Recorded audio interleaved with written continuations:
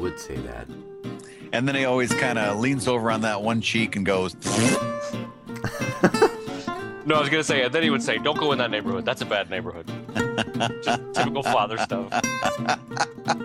You know what you do, son? You look at the cars in the parking lot. You see a bunch of junky cars. You know you don't want to rent that apartment. You know what my go-to, Brad, was going to be? Don't order a drink at a restaurant. That's because that's how they get you. And don't fill up on the bread. Those drinks cost them 10 cents. They're charging you $2.50. You know, don't order a drink at a restaurant. You want a drink? Go home. I'll make you a drink. Bring a soda in your pocket. Bring one. You know, that's why I gave you that. Oh Christ! I started the joke and I can't think of the word. What's that little metal thing that you put the alcohol in? You keep it in your breast pocket. A flask. A flask. That's why I gave you that flask for Christmas. It still worked on me though. Don't That's worry. Why I love you guys. Don't worry about the waiters seeing you and getting mad. They know what they did. They were gonna spit in your food anyway. Yeah. Why am I taking my kids here? I hate this place. But you know what? It's the only Sizzler nearby. So. And it's your mother and my anniversary. So went out of business, and that's the only Sizzler in the zip code. All right, Webcomics Weekly. Bam. Not really. You know what's amazing Miserable. I have a terrible sense of time. Has 7 days already passed since we did the last one? Yeah. Because it is just. I have no sense of time anymore. It's kind of like comic book time, you know. Those 7 days were stretched out over a number of issues, but here we are. That's right. I never know how to keep track of any of that. There is some anal retentive editor somewhere that's like, no, this was when Tony Stark walked into the restaurant. This was exactly 4 days ago. You could tell because his hip flask was. It's got a little level on it. There's always two bulges in Tony's pockets, and you can tell what he's been doing by judging the size of them. The hip flask when heavy, and the other bulge I shed divulge. That rhyme. It's pretty good. I worked that in there. No, but there's some guy. Doesn't Marvel and DC keep a big in-house character encyclopedia? Didn't Well, you know what? he was working on? That's Deadpool? probably true, but they can't possibly do that because anytime there is a like a wide shot of the skyline, wouldn't there be like 80 things happening in the background? Like, yes, like Spider-Man is in the foreground talking to us and thinking, and then a bunch of stuff's happening back there.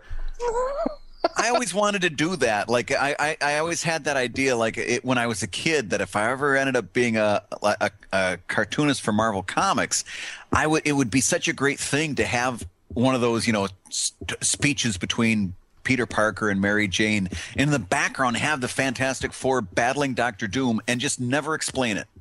Just have it happen, and then it's just yeah. Because what's today? Thing.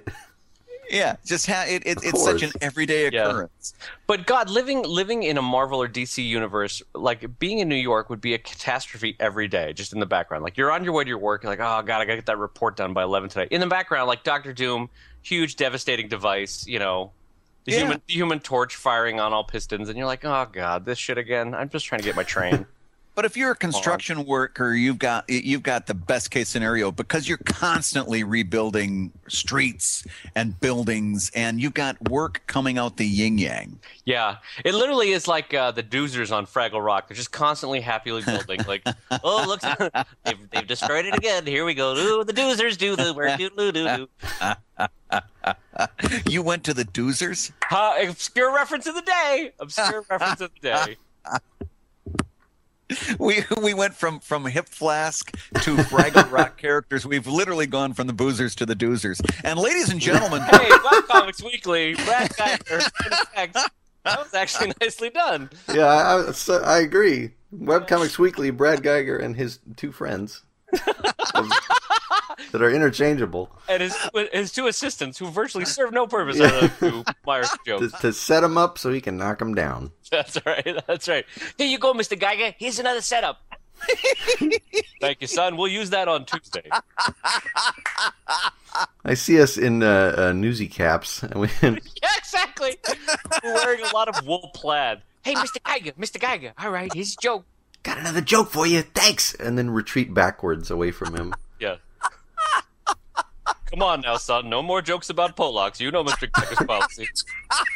I mean, it's very funny that he's in a 1,000-yard race. He gets tired after 99, so he turns around and runs back. But still. Oh, God, you had one ready. You had You one. had one ready. Brad Geiger. That Mr. Geiger. That Mr. Oh, he's got 1,000,000 of them. He's right with all the jokes. I like Mr. Geiger because he's so strong. I like Mr. Geiger because he gives me insights what my brain don't give me myself. Oh, shucks. So my kids were watching the fake Stan Lee from Comic-Con this morning Oh, yeah. while we were waiting to go to school. And we get done watching, and Alex goes, Stan Lee knows you, right? And I said, I don't know that he could pick me out of a lineup. And Alex goes, no, but you met him in Pittsburgh. And I said, well, I shook his hand, but he met 100 people that day. You know, I don't know that he knows me. And my 5-year-old Max goes, but the fake Stan Lee knows you, and that's something. You always got that in your pocket. You're making And I'm like, you know what? You're right. I'll take it. In some ways, I think that's just as good. You're making progress, Dad. You know what's funny? That's such schoolyard sense of worth too. It's like, I may not own the bike, but Billy owns that cool bike, and I know Billy. So, Right. And I can ride that bike whenever Billy lets me. yeah, exactly. So I'm second fiddle to that bike, so that's pretty good. I'm moving up. There. That's it. Is everybody recovered from Comic-Con now? You kind of catch your breath, had a nice rest of the summer? I have, yeah. It's been good for me. I think I needed it. Chris has been flying near constantly. Yeah, I needed the rest, but I'm not gonna get it. In fact, the joke I was gonna make earlier to launch the podcast is "Welcome to Webcomics Weekly," the show where I hope they don't start leaf blowing, and and I hear it coming right now. He didn't take any breaks. That guy's been at it every morning. But no, I was talking to Scott about it and how different San Diego is now, especially now that we've become a lot more aware of the very meme-centric pop culture stuff. And I'm not going to say that San Diego was never about pop culture. It absolutely was. But it just felt like there was so much less time to connect with that audience. Yeah? Yeah, and if you didn't have something that had Batman immediately on it, then there was a lot less, oh, I don't want this. What is this? I see what you're saying. And it very much so in that you didn't have a whole lot of people looking for a new favorite. They were looking for their old established favorites. They weren't necessarily looking for something new to read.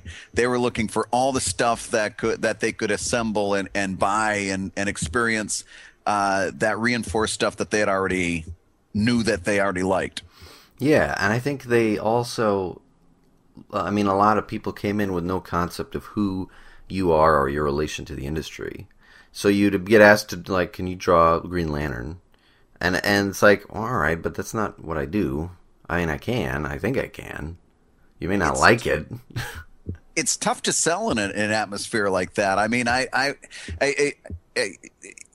had this experience a few weeks later, a few months later. I was at Baltimore exhibiting next to Scott, and I had if I compare, of course, there's a lot of expense in San Diego too, but profit-wise, Baltimore was head and shoulders above what I did in San Diego.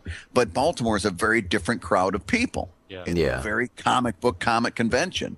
And I was busy from the time my butt hit the seat until the time the security guards were shuffling them out the door.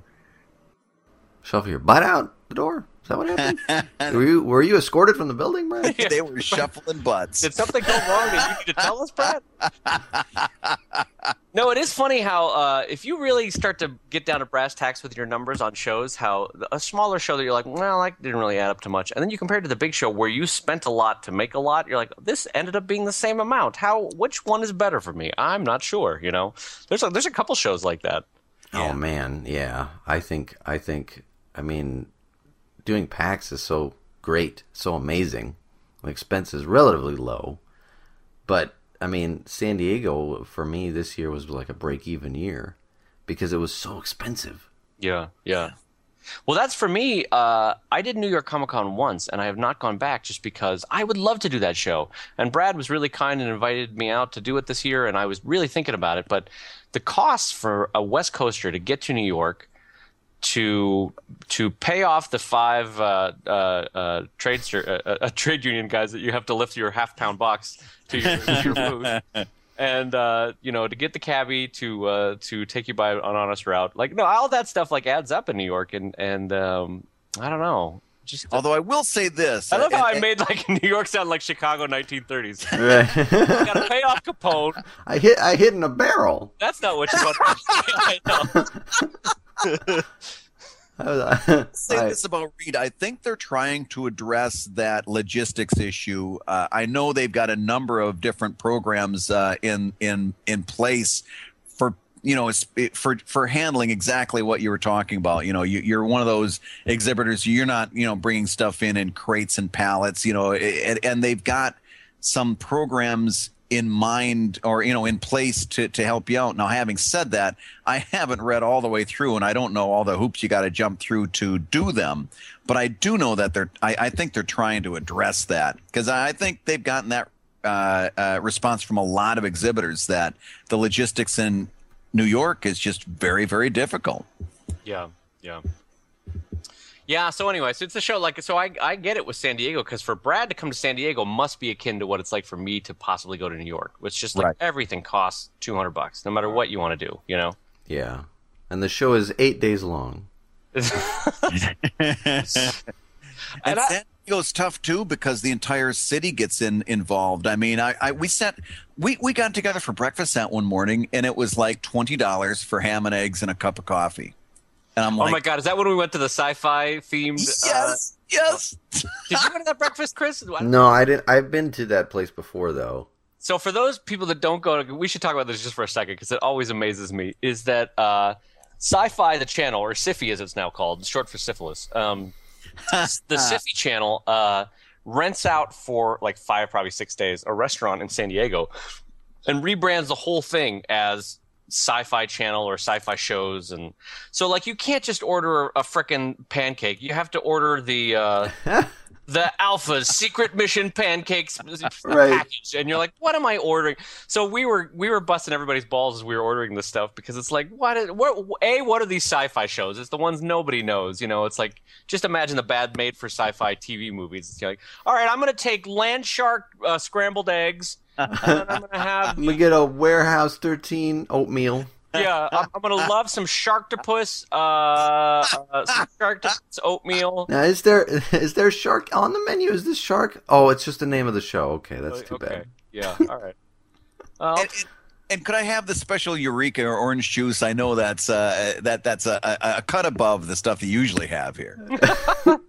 I like the idea that, and there's a show on the Sci-Fi Channel called Scrumptious Breakfast. But it starts to work backwards. But here on the menu, it's the Scrumptious Breakfast Tuna Sandwich. It's only served at lunch. There's one that's just like boiled egg drop soup mixed with ice cream and 2-day-old French fries, and it's just, and on the menu it's like, much like the show Stargate, this is a breakfast that never really works. So don't order it. It never really came together. It sounds maybe that it could work, but you'll watch it and it's really kind of terrible. So just like Stargate, that's what this breakfast is. You know how some things sound as if they would taste good and they just don't? This one isn't even that. Much like Stargate. But you know what? Everything is represented here on the menu at whatever the hell this cafe is called. Oh God. So anyway, so that's where we had breakfast, and we were annoying as shit trying to order our breakfast that morning. Anyway, so no, I thought you were going to go here. What? So we're going through the whole thing, and we're like, and then the waitress would come up, and we'd kind of quiet down and snicker, and then she'd leave, and we'd go right back into it. Comes up, gives us the bill, and she said, "Hey, thanks a lot for coming out for breakfast today, guys. And remember, imagine the possibilities." no, she said she imagined greater, the sci-fi. Oh yeah, yeah. Oh God. That was it. And I remember I called her on it. I was like, "What?" You turned to go away, and we're like, no, come back here. Now we've got to know. Are you told to do that? Did you do that of your? We went into a whole question and answer series with this poor waitress because we had to know: was she getting extra money for saying this stuff? Is she doing it because she's a team player? What's the deal? Yeah. It was fascinating. Yeah, and we're like, all right, so what was the script you were handed? What were the 5 phrases that you were asked to do? And she's like, I was asked to say imagine greater. I was asked to say your eggs are taking you to new heights or something. Like 5 ridiculous phrases. And we were like, what is this? So we ended up giving her a better tip because we felt so sorry for her. I was going to say, no, you screw her on that and you say, I'd like to ask you to imagine greater. Tip for you. Because this is all I got. I got 15%. Imagine 20. How does that kill me? God. So I'm going to leave you a U.S. penny. Imagine greater. Imagine greater. See you later. Goodbye. Goodbye. Had a great breakfast. Goodbye. Imagine greater. See you later. That's wonderful. I would like though if they pass you the ham and eggs and it's just the most meager portions and they're like imagine greater. Oh, see, imagine that. There's something about that kind of advertising that just kills me. It's just so absurd. Yeah. Well, it's so chewy when you see it coming out of someone who could care less too. When the delivery is like, we're so happy you're here at Stargate Atlantis' West End Empire Alpha's diner. And you're like, what is it? I'm excited to be here. Look out! You might see a Cylon. Oh. I'm scared. Anyway, I'll be back with your drinks. No, but not even that, Chris. They pronounced it wrong. They were handed the script. Oh, I see a Kylon. Oh, no.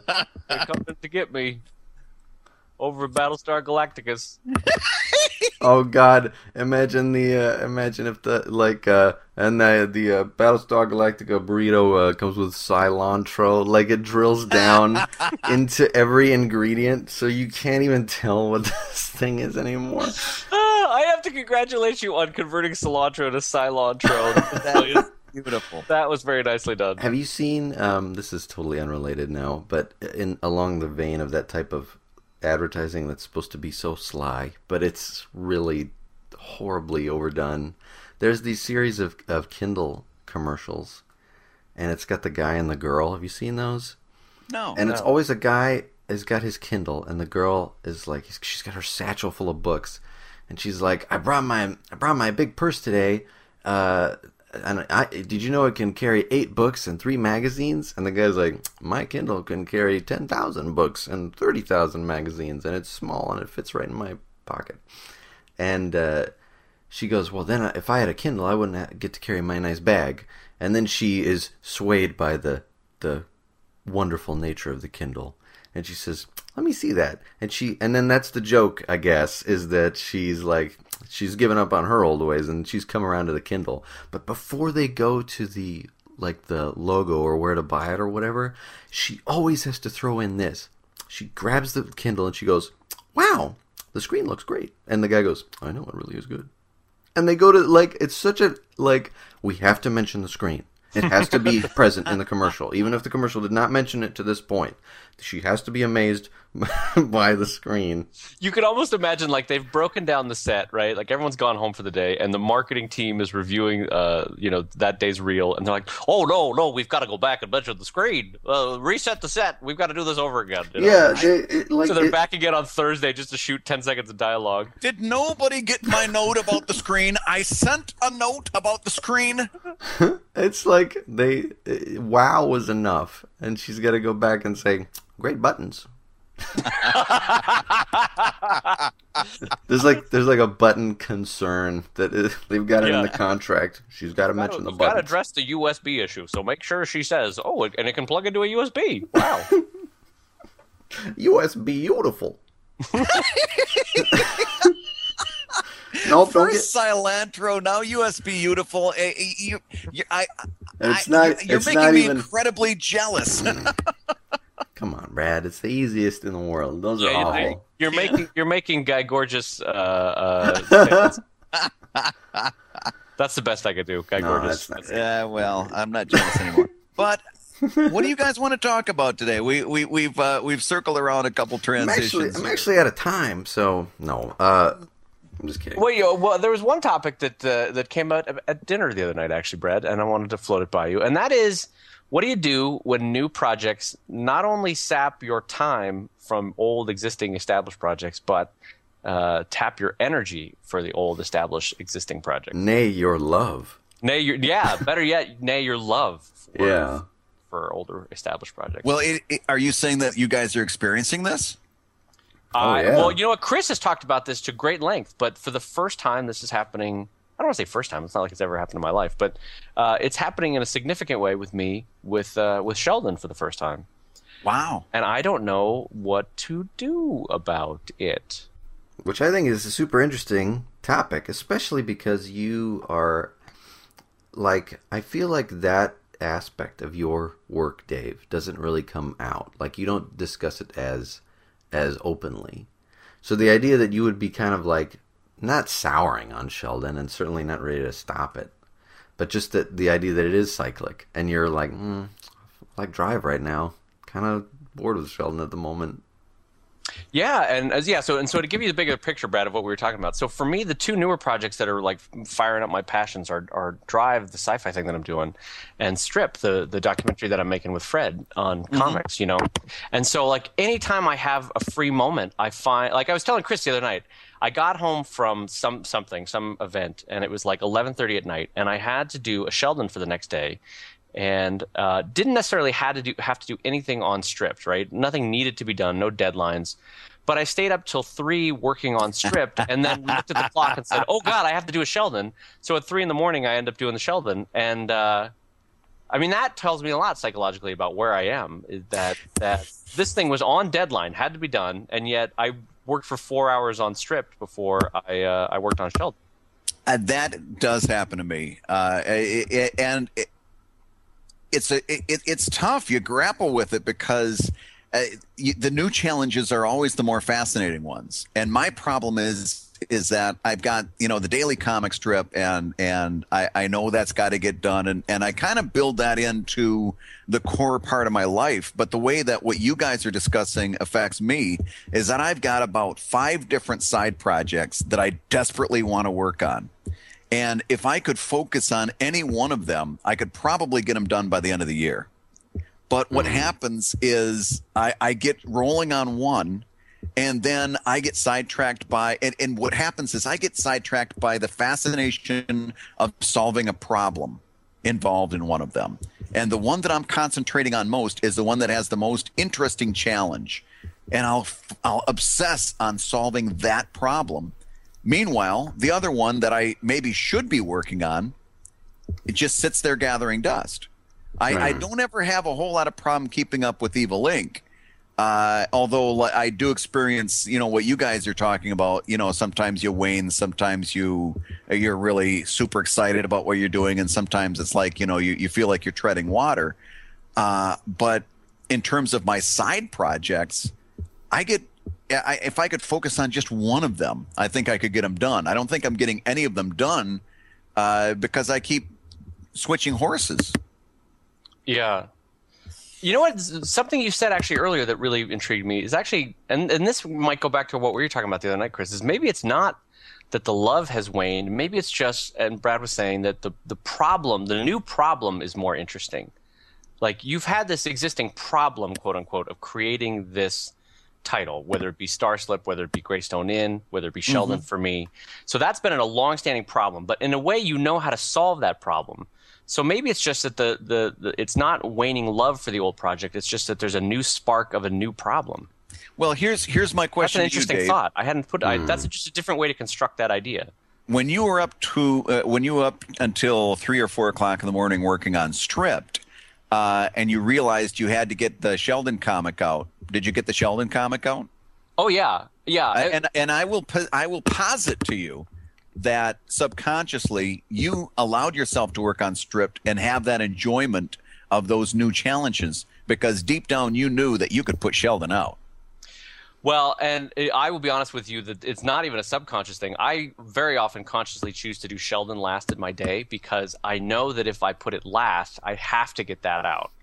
So regardless of whether time for other tasks or to-do lists have to expand or contract, I will do Sheldon at 2 a.m, whereas I may not do something else on my to-do list at 2 a.m.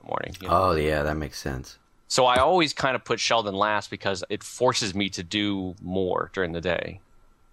So yeah, you're right about that. You're definitely right about that. And maybe this was just an extension of that. It's just, you know what it is? I was telling Chris the other day, it's just that for the first time, because I've always sort of said, oh, I'll do Sheldon the rest of my life. For the first time, I was like, well, maybe I won't, ?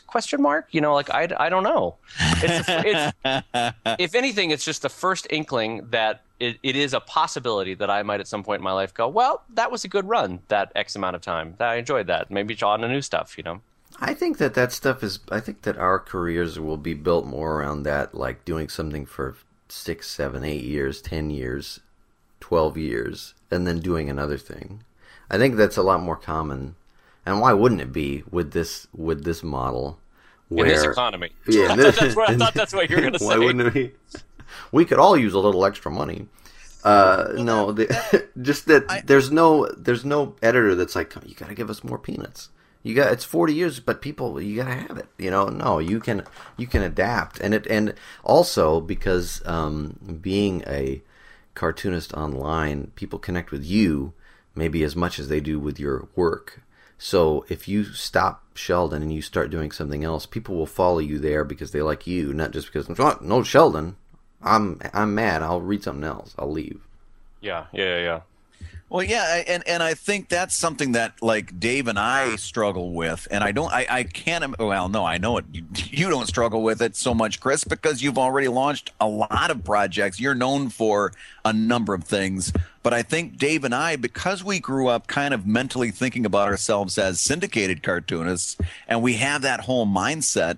It's harder, I think, and tell me if I'm putting words in your mouth. It's harder for us to think about ourselves as discontinuing the strip that's most popular. It's like I feel like I'm supposed to ride Evil Inc. into the subset or into the sunset. Or sunset. That's actually funny. That is actually kind of funny construction. But but even though I know that it would probably be better if at some point Evil Inc. came to an end and I launched something fresh and new and went that direction. Right. Is that accurate? Yeah, no, it's I basically, another way of looking at this is that I now have increased respect for both of you for having been able to walk away from Chainsaw Suit and Greystone Inn because it's because I had this first inkling with Sheldon the other day. I realized how tough that would ever be to contemplate and then actually pull the trigger on walking away from a long-standing project. Yeah, like that's got to be tough. I now have new respect for that because in this first inkling of contemplating that idea, I was like, "Whoa, I don't know that I could. Could this happen? Could this be a thing? I don't know." Well, I especially because I hate to do the monetary concern first, which stayed in my hand and technically could still, where I know I've got a lot of Starslip books still, and part of my terror is that when I end the strip, I'll have a warehouse full of these books that people are no longer interested in. A warehouse 13, as if you will. My warehouse 13 of books. Imagine greater. I wish the numbers were smaller. I'm constantly imagining less. It's not the case. But I think that can only stand so long. But I know I've said it before, but the idea of if you find yourself at your wit's end and you're like, I'm done. I'm so sick of Sheldon. How many times can I draw this swimming hole? You have to change it. Like, I came back to get excited about Starslip again when I decided it was going to end. And when it was like, I don't care, I'll do whatever I want now. And that opened it back up for me. Because I had this idea in my mind what it was supposed to be. And that had bored me. It had come to bore me. Yeah, yeah. No, you're right. There's a freeingness, I'm sure, a freeing nature towards. Well, I'm willing to walk away. So what the heck? Why not try something totally different? Yeah. But that comes around to something that I've really been struggling with, and that is years ago I bought the domain name Geiger.com. And for the longest time, I've got so many things that I could do and so many different properties. Sometimes I really wonder whether I shouldn't be branding myself as Geiger.com and not as Evil Inc. and Courting Disaster and Fables and Greystonian and Webcomics.com and stuff like that. Sometimes I wonder whether whether I should take the hit, because right now Evil Inc., a lot of people have a bookmark. They know where it is. They know to show up. It's got good traffic right now. Sometimes I wonder whether I shouldn't take a 6-month hit and put everything at Geiger.com and just redirect everything to there. And that becomes the place where Evil Inc. updates and Courting Disaster updates. And I don't even know whether I should say this out loud, but I realized that this year, Greystone Inn, you know how in the calendar year, in the calendars sync up every so many years so that Monday the 1st is Monday the 1st? Yeah, yeah. You know what I'm trying to describe? Yeah, Right. yeah. Well, this is that year for the year that Greystone Inn started. So what I've been thinking about is relaunching the Greystone site and putting it into basically reruns. So I could make those trips bigger, because some of them kind of suffered because I had played them so small. Because back then, an 800 by 600 Or mile. maybe do commentary on them. Yeah, and just have something that updates that great, updates. I could update Greystone Inn every day. It would be seamless. And sometimes, and then I could do a similar thing with Fables, and rerun some of that stuff. I would have a metric shit ton of content for a website. And if I put it all in one place, I almost wonder whether I'd have a nice little hub for the Brad Geiger universe. Yeah, I think that's a good idea, actually. And then you could also it could be a place for all those things that don't fit anyplace else, but they're me, like Right. essays on fatherhood. It's stuff that I want to write about comics that would go at Evil Incorporated. All this other stuff that doesn't fit anyplace else, or maybe only fits on one site, but not the others, would go at Geiger.com. And then I would be branding myself as a web entertainment person, as opposed to some people who know about Evil Inc. and they don't know about Courting Disaster, and they're familiar with all these mini brands, but not with the big one. Right. Yeah, right. I think that's always a good idea. I mean, that's been my biggest problem is if I think of something funny that is not in one particular vein, where do I write it? Do I even bother to put it? Do I put it at Starslip because I think it should have a little more traffic that day? Do I put it at, Right. Yeah. I just want it to be there. I just want it to exist.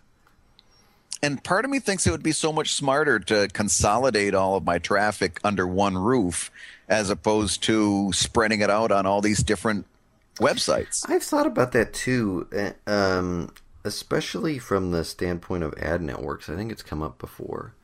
But like where if I had applied, so Starslip was accepted to whatever ad network I wanted, let's say. Why did I start Chainsaw Suit at its own domain? It could have been chainsawsuit.starslip.com. As bad as that is for branding, now it's in network, Mm-hmm. I wouldn't have had to convince them to let that on there, which they did not at first, and hurt me. Right. But yeah, and I totally would. Oh, go ahead. Go ahead. No, I was gonna say, yeah. I mean, I thought about it, and I'm still uncomfortable with the idea of everything being at the same place. But if it was my name, maybe that's okay. Yeah. Well, you know what actually makes me change my opinion on the way that we have structured things for the last few years in that regard is that I actually really appreciate the way Katie structures Hark of Vagrant, where she picks a theme or a topic, and it's bam, bam, bam, bam, bam, bam, bam, 8 or 10 on that topic. Mm-hmm. And what that tells me in a broader scope is that there are different ways than the way we've been presenting our comics, of one on a page and then you go to a separate website and one on a page. And maybe there is something to be said for having a hub that has multiple things updating at varying schedules, and but it's all on that one page. So anyway, I don't know if that's a connected thought, but it feels connected somehow. I think it depends on audience. I think that Kate is a super special case, because I've thought about that, where she doesn't update every day. Maybe she updates twice a week or once a week, but when you get the update, there's 8 comics there, right? And they're all 3-panel. And Chainsaw Suit, I go, man, I want to riff on Star Trek, but I can't do 8 today. I'm gonna do 1 a day for all week, but I make more money from the advertising, and I don't suppose that she does. So it's not as much of a concern for her. Right. Yeah, it seems to me the smarter thing to do under the thing that we're kind of spitballing is to have a site, a hub site, and it's just showing that day's comic or that day's update, and then if you hit like the previous button under the Evil Ink, it takes you to an Evil Ink branch of the main site, where it's basically what you'd see at evilink.com right now. Yeah. And now you've got now you're going through archive pages and stuff like that. And you encourage page views and so forth. But the hub would be a hub, and you would have a number of branch sites under that hub that also generate page views through individual updates. But everything comes into the same place in the beginning. I like this spitballing. I hope that it doesn't inspire people to go, that's the way to do it. I'm going to just do that. Because we're just guessing right now. But I wonder if does that have any positive effect on burning out? If you don't feel like you would have to get into any one particular creative zone to do creative work. You know what I mean? Yeah. You have to get into would it decrease the feeling that you have to get into the Evil Ink writing frame of mind? And maybe you actually lately don't enjoy going to that frame of mind. Right. Yeah. In other words, the reason that I make sure that I've got a buffer of Evil Ink strips is that part of my business is making sure that I've got something updated at that site every day. Now, if my site is a hub site, then I could theoretically give less. There would be less pressure to do an Evil Ink if there were 3 really good Courting Disasters that week. Yeah. If there were 2 Courting Disasters, a Fable rerun, and a really interesting essay on the new number 1s from DC. Right. I tried to do that with what Half Pixel was before it was any of this, but when it was just me. And I think it was too early to do that. I think that I did not have enough of an audience to care.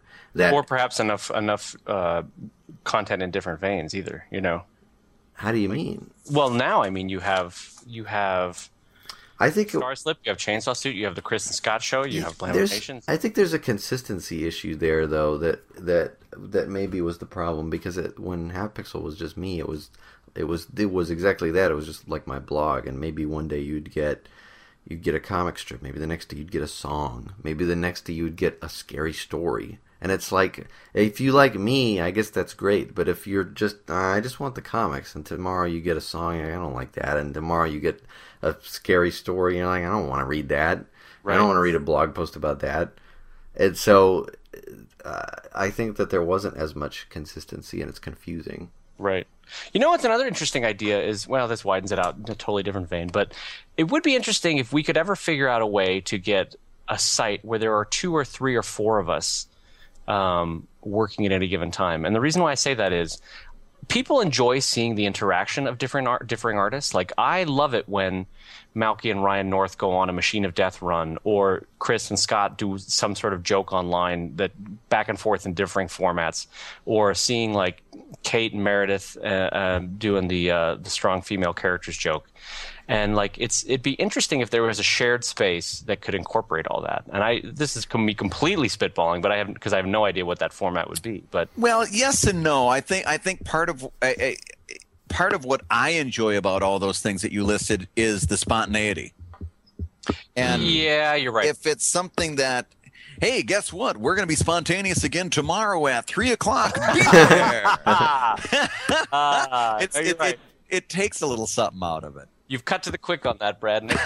However, I think about how much of it is personality driven, because I keep thinking about how much Scott and I get away with. What are we doing? I have no idea. Let's just go ahead. All right, and then we do that for an hour and a half, and people like that. Yeah, or even this with Webcomics Weekly, we literally just turn on the microphone and start right. talking. I know that a big draw of this show is just to hear us talk to each other, and how much we enjoy talking to each other. Yeah. And so I think that there is something to the idea that, I mean, yeah, it's tough to say. I think the problem with a shared website would be maybe like, okay, Dave Kellett and Nedroid, you're up today, and it's like, well, maybe that won't work out, or maybe you guys don't know each other that well, or what have you. Yeah. But I think that it is very personality driven in that if you like Dave Kellett, you'll come because it really doesn't matter what you're going to see, because you know you're going to get some Kellett, and that is what you enjoy, that sense of humor, that sensibility. Right. It's kind of like when you're, I don't know, it's just, you know how when you're with funny friends, like when I'm with you guys at a convention, I up my game humor-wise. Like I'm funny, I'm actually funnier because I can feel like my brain's firing, my adrenaline's flowing. You're sort of trying to, it's not a competition, but you're in the ebb and flow of humor with friends. You know, I know. You kind of ladder each other. You make a joke, and then off of that one. Yeah, and there's a natural build. And so, like, it would be interesting and fun to see if there was a way to harness that on a website. Well, and the ingredients are really important. In other words, you'd have to so carefully control your core there.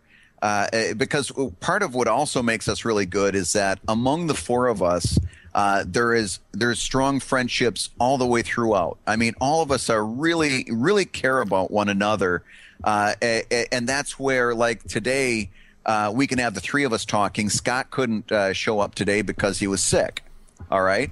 And so it's like, okay, but the three of us know that we're still going to be able to do a really good show. We're going to have a good time. We're going to miss him, but we know that he's going to be back, hopefully for the next episode.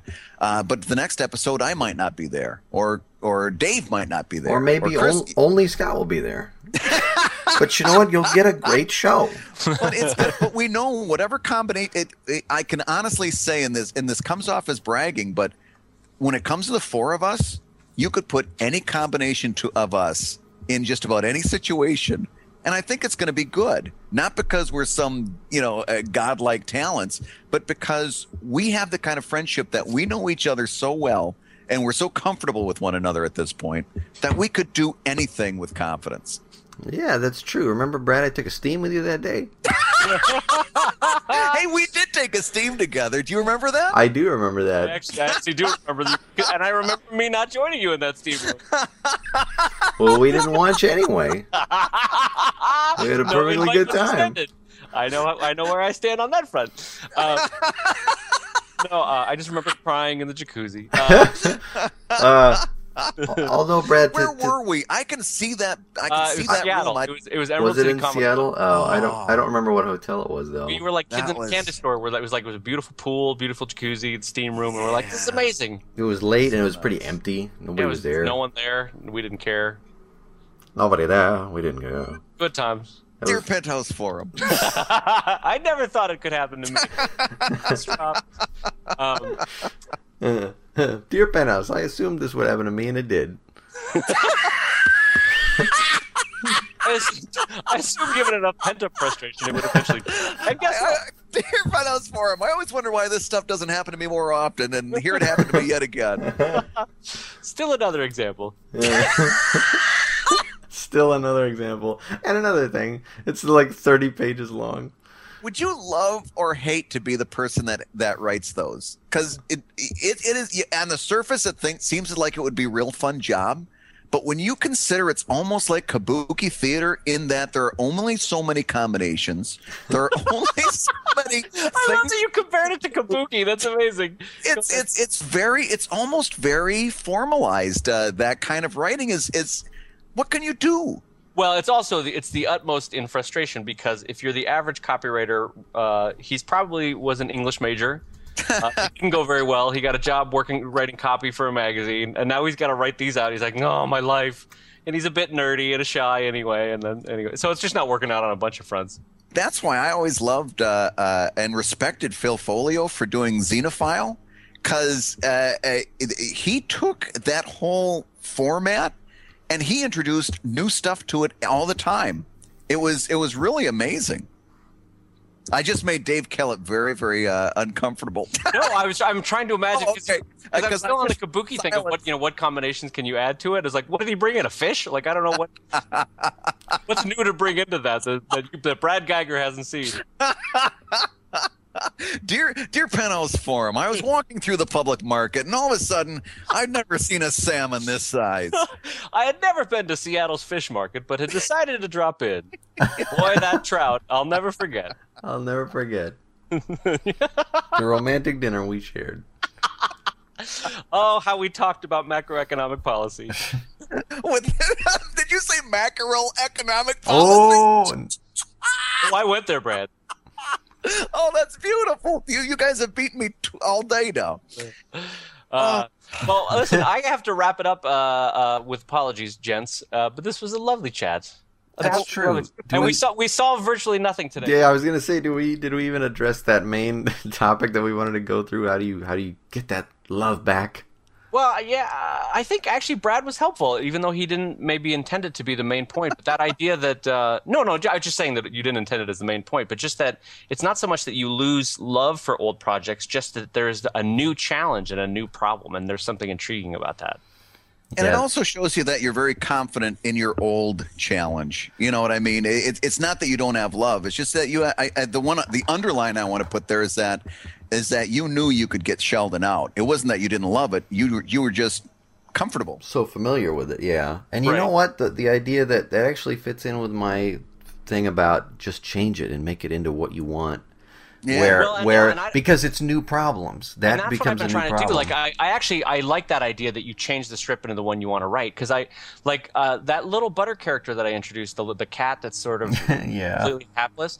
Like it's a meaner, more sarcastic kind of view of an animal than I've had in the strip before, and it's actually driving a lot of people away. But it makes me laugh. Really? I'm enjoying it, and and for that reason, it's good. You know, it's sort of firing me up. I know you got to go, but I'd love to hear more about that. That is interesting. And also, it's interesting to consider it like here's an animal in Sheldon that is not cute, that is not pleasant.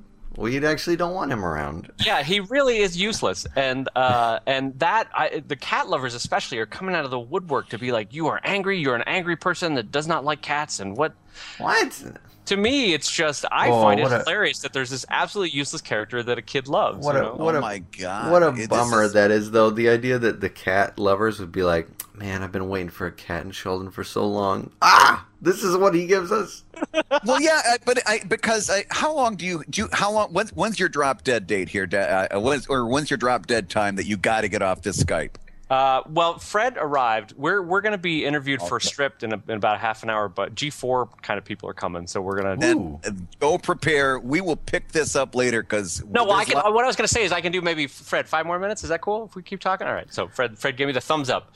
By the way, how many more days you got left on the Kickstarter? Oh yeah. Do you guys mind if I mention it real quick? Please, go for it. So if you guys Kickstarter, the project that I've been talking about for years is finally up on Kickstarter. Fred and I put it up 20 days ago.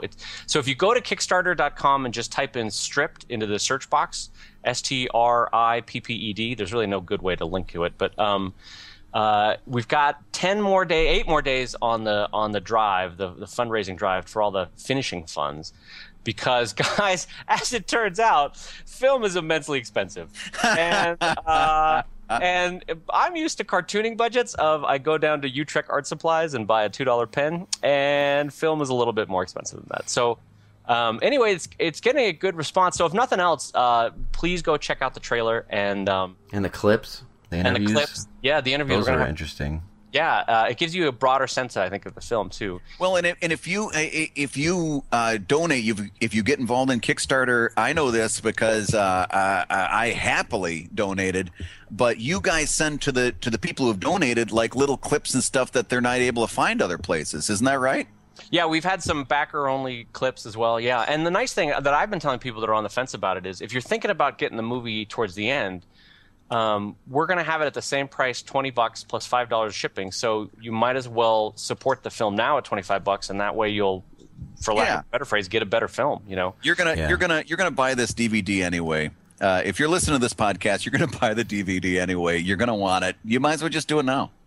Yeah, that was exactly my thought process. It's like, hey, I'm going to buy this DVD anyway. I might as well just get it out of the way. Now I know I got it coming to me. Yeah, and so I think, not to put too fine a point on it, but I think the support now will help Fred and I hire better animators. We can do better sound mastering, better color correction. Really, we want to make this a world-class film. So you just put a call out for animators, didn't you? We did, yeah. We have an open call out for animators as well. So you can check that out under the updates on the Kickstarter site. Anyway, so there's that. But what point was I making before that I missed on, Chris? Oh, just the introduction of the cat. Oh, the introduction of the cat. Yeah. Well, just that. Well, an interesting thing about making the strip, turning it into the strip you want it to be, is that you don't really think about it when you introduce a new character, but you are not just introducing one new character. You're introducing like 5, 6, 7 new dynamics, because you can introduce that character to every other character in the strip, and that literally can give you a half a year worth of material. Yeah, how do they all fit together now? How do they all deal with it? Maybe 2 of your existing characters go off and talk about the other character. Right, so there's all sorts of new permutations that just introducing Emily and Little Butter has introduced to the strip, and that's actually made me excited again. So, but yeah, this idea that I'm getting a fair amount for Sheldon anyway, because Sheldon never gets hate mail, but I'm getting a fair amount of "how dare you" kind of emails about that cat. So it's interesting to see. That's interesting. Reaction. Yeah. And calm down, guys out there. It has to be some kind of animal. Well, but for a pet lover, and I love pets as well, but a lot of people internalize it in a way like I'm talking about their Mrs. Kisses. Like it's like I've had Mrs. Kisses for 7 years, and she's the best cat, and damn you, sir, for making Little Butter. But this is very cat, This is very ironic though, because when I saw you had introduced that character, the first thing I went to is, okay, Dave has seen tremendous you've had really good luck with the Pugs book and the next Pugs book and the literature book. And I thought to myself when I saw that, all right, here's Dave setting himself up to get into the cat business. You know what I mean? It's like, okay, in a year I'm going to see a cat book, but I don't. Was that part of how you idealize this cat? And if so, do you feel it's backfiring? That's interesting, because I can absolutely assure you that there will never be a cat book. No one wants to buy a book of just this cat. No one wants this cat? Actually, no. So here's the fun thing about this character, and maybe you guys have experienced this before, is that people are not wishy-washy about it. They either love the cat or they hate the cat, like hate the cat, or love the cat. Like very few people are like, man, it's all right. So that is interesting to see. Like I'm sure you guys have had characters like that where it's well, yeah, but that makes me think that I very much will see a book with this cat in it. Oh, well, maybe. But okay, so to answer your question, no. I think the character got started because, Chris, what trip were we on where I started calling you Little Butter? We were flying back. We were flying back from the Rubens. The Rubens. And for whatever reason, Chris hurt his arm or something, and I said, "Oh, Little Butter. Oh, what happened, Little Butter? Little Butter. Oh, Little Butter hurt his little arm. Oh, what happened?" And then Little Butter was this pathetic figure, and then somehow it turned into a pathetic cat.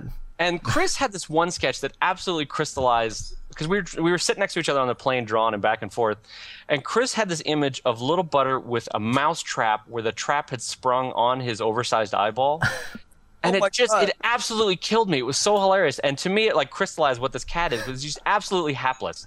And not only hapless, but like listless. When like he's in pain, the thing is on his eyeball, and he's still going meow. Right. It's just not doing anything about it. He's not trying to get it off. He's just going meow because he's absolutely lazy and fat and ugly. And he's just going with it. Yeah, he's just kind of rolling with it. Like, but I love that he's a giant, ugly cat that does nothing right, and nothing goes right for him. And to me, there's something very charming about that. And you're allowed to have that character, damn it. Yeah. So it's fun to write for. Because to me, I've had characters that are dumb but joy-filled or dumb but optimistic or dumb but like that's always a good combination. But dumb and hapless and dumb and luckless is also really a fun combination to write for. Do you remember real quick? I think it's Ruben Balling does what is it? Tom the Dancing. It's Tom the Dancing Bug. That's right. But every once in a while he'll do Super Fun Pack comics where he'll just do a whole page of. Oh my god, I love those. Yeah, that's my favorite thing he does. But one of the ones he does is I forget his name, but it's like Harvey the unlovable loser. And he's like this loser guy, and it's always like I missed my bus again because I was peeping in the neighbor's window watching this woman undress. It's like it's always like, oh no, he's not a good guy. He's not good. It's a compounding series of terrible things. Like wait, yeah. oh well, surely I'll love him for this. Nope, you don't. Yeah, still don't love him. Yeah. So anyway, so that character has been really fun to write for. And so that's kind of re-sparked my interest in. That's good. And I always felt like if you have something, like I've always lamented having things that people just like. I don't get a lot of hate mail, and I don't get a lot of like, this is horrible, I'll never come back. I feel like when you're starting to get those two ends of the spectrum, the love and the hate, that you've hit on something. Because you're making people charged up. You're making them think about it. Yeah. I think you're right, and it might have been something that Sheldon suffered from too much in the past. You're right in that there needs to be both sides of that coin. So anyway, that's been a nice little fire in the oven. I don't know, how do you say that? Fire in the It's bun in the oven. Belly. Yeah, bun in the oven. Fire in the belly. Fire in the belly. So that's been a nice little fire in the belly to have. Well, you go prepare for G4, go be brilliant, and we will, hopefully, tomorrow Scott will be better, and we might be just doing this again. Awesome. Yeah. Well, thanks for doing this, guys. I apprate it. And this felt good. It felt right. You know what? This felt good. I tried it on. It felt pretty good. All right, guys. Who's going to take us out? Not me. Webcomics Weekly. There it is. Good day. That's the one. All right, guys. All right, I'm going to hang it up. All right, we'll talk to you later. Thanks, guys, for doing this.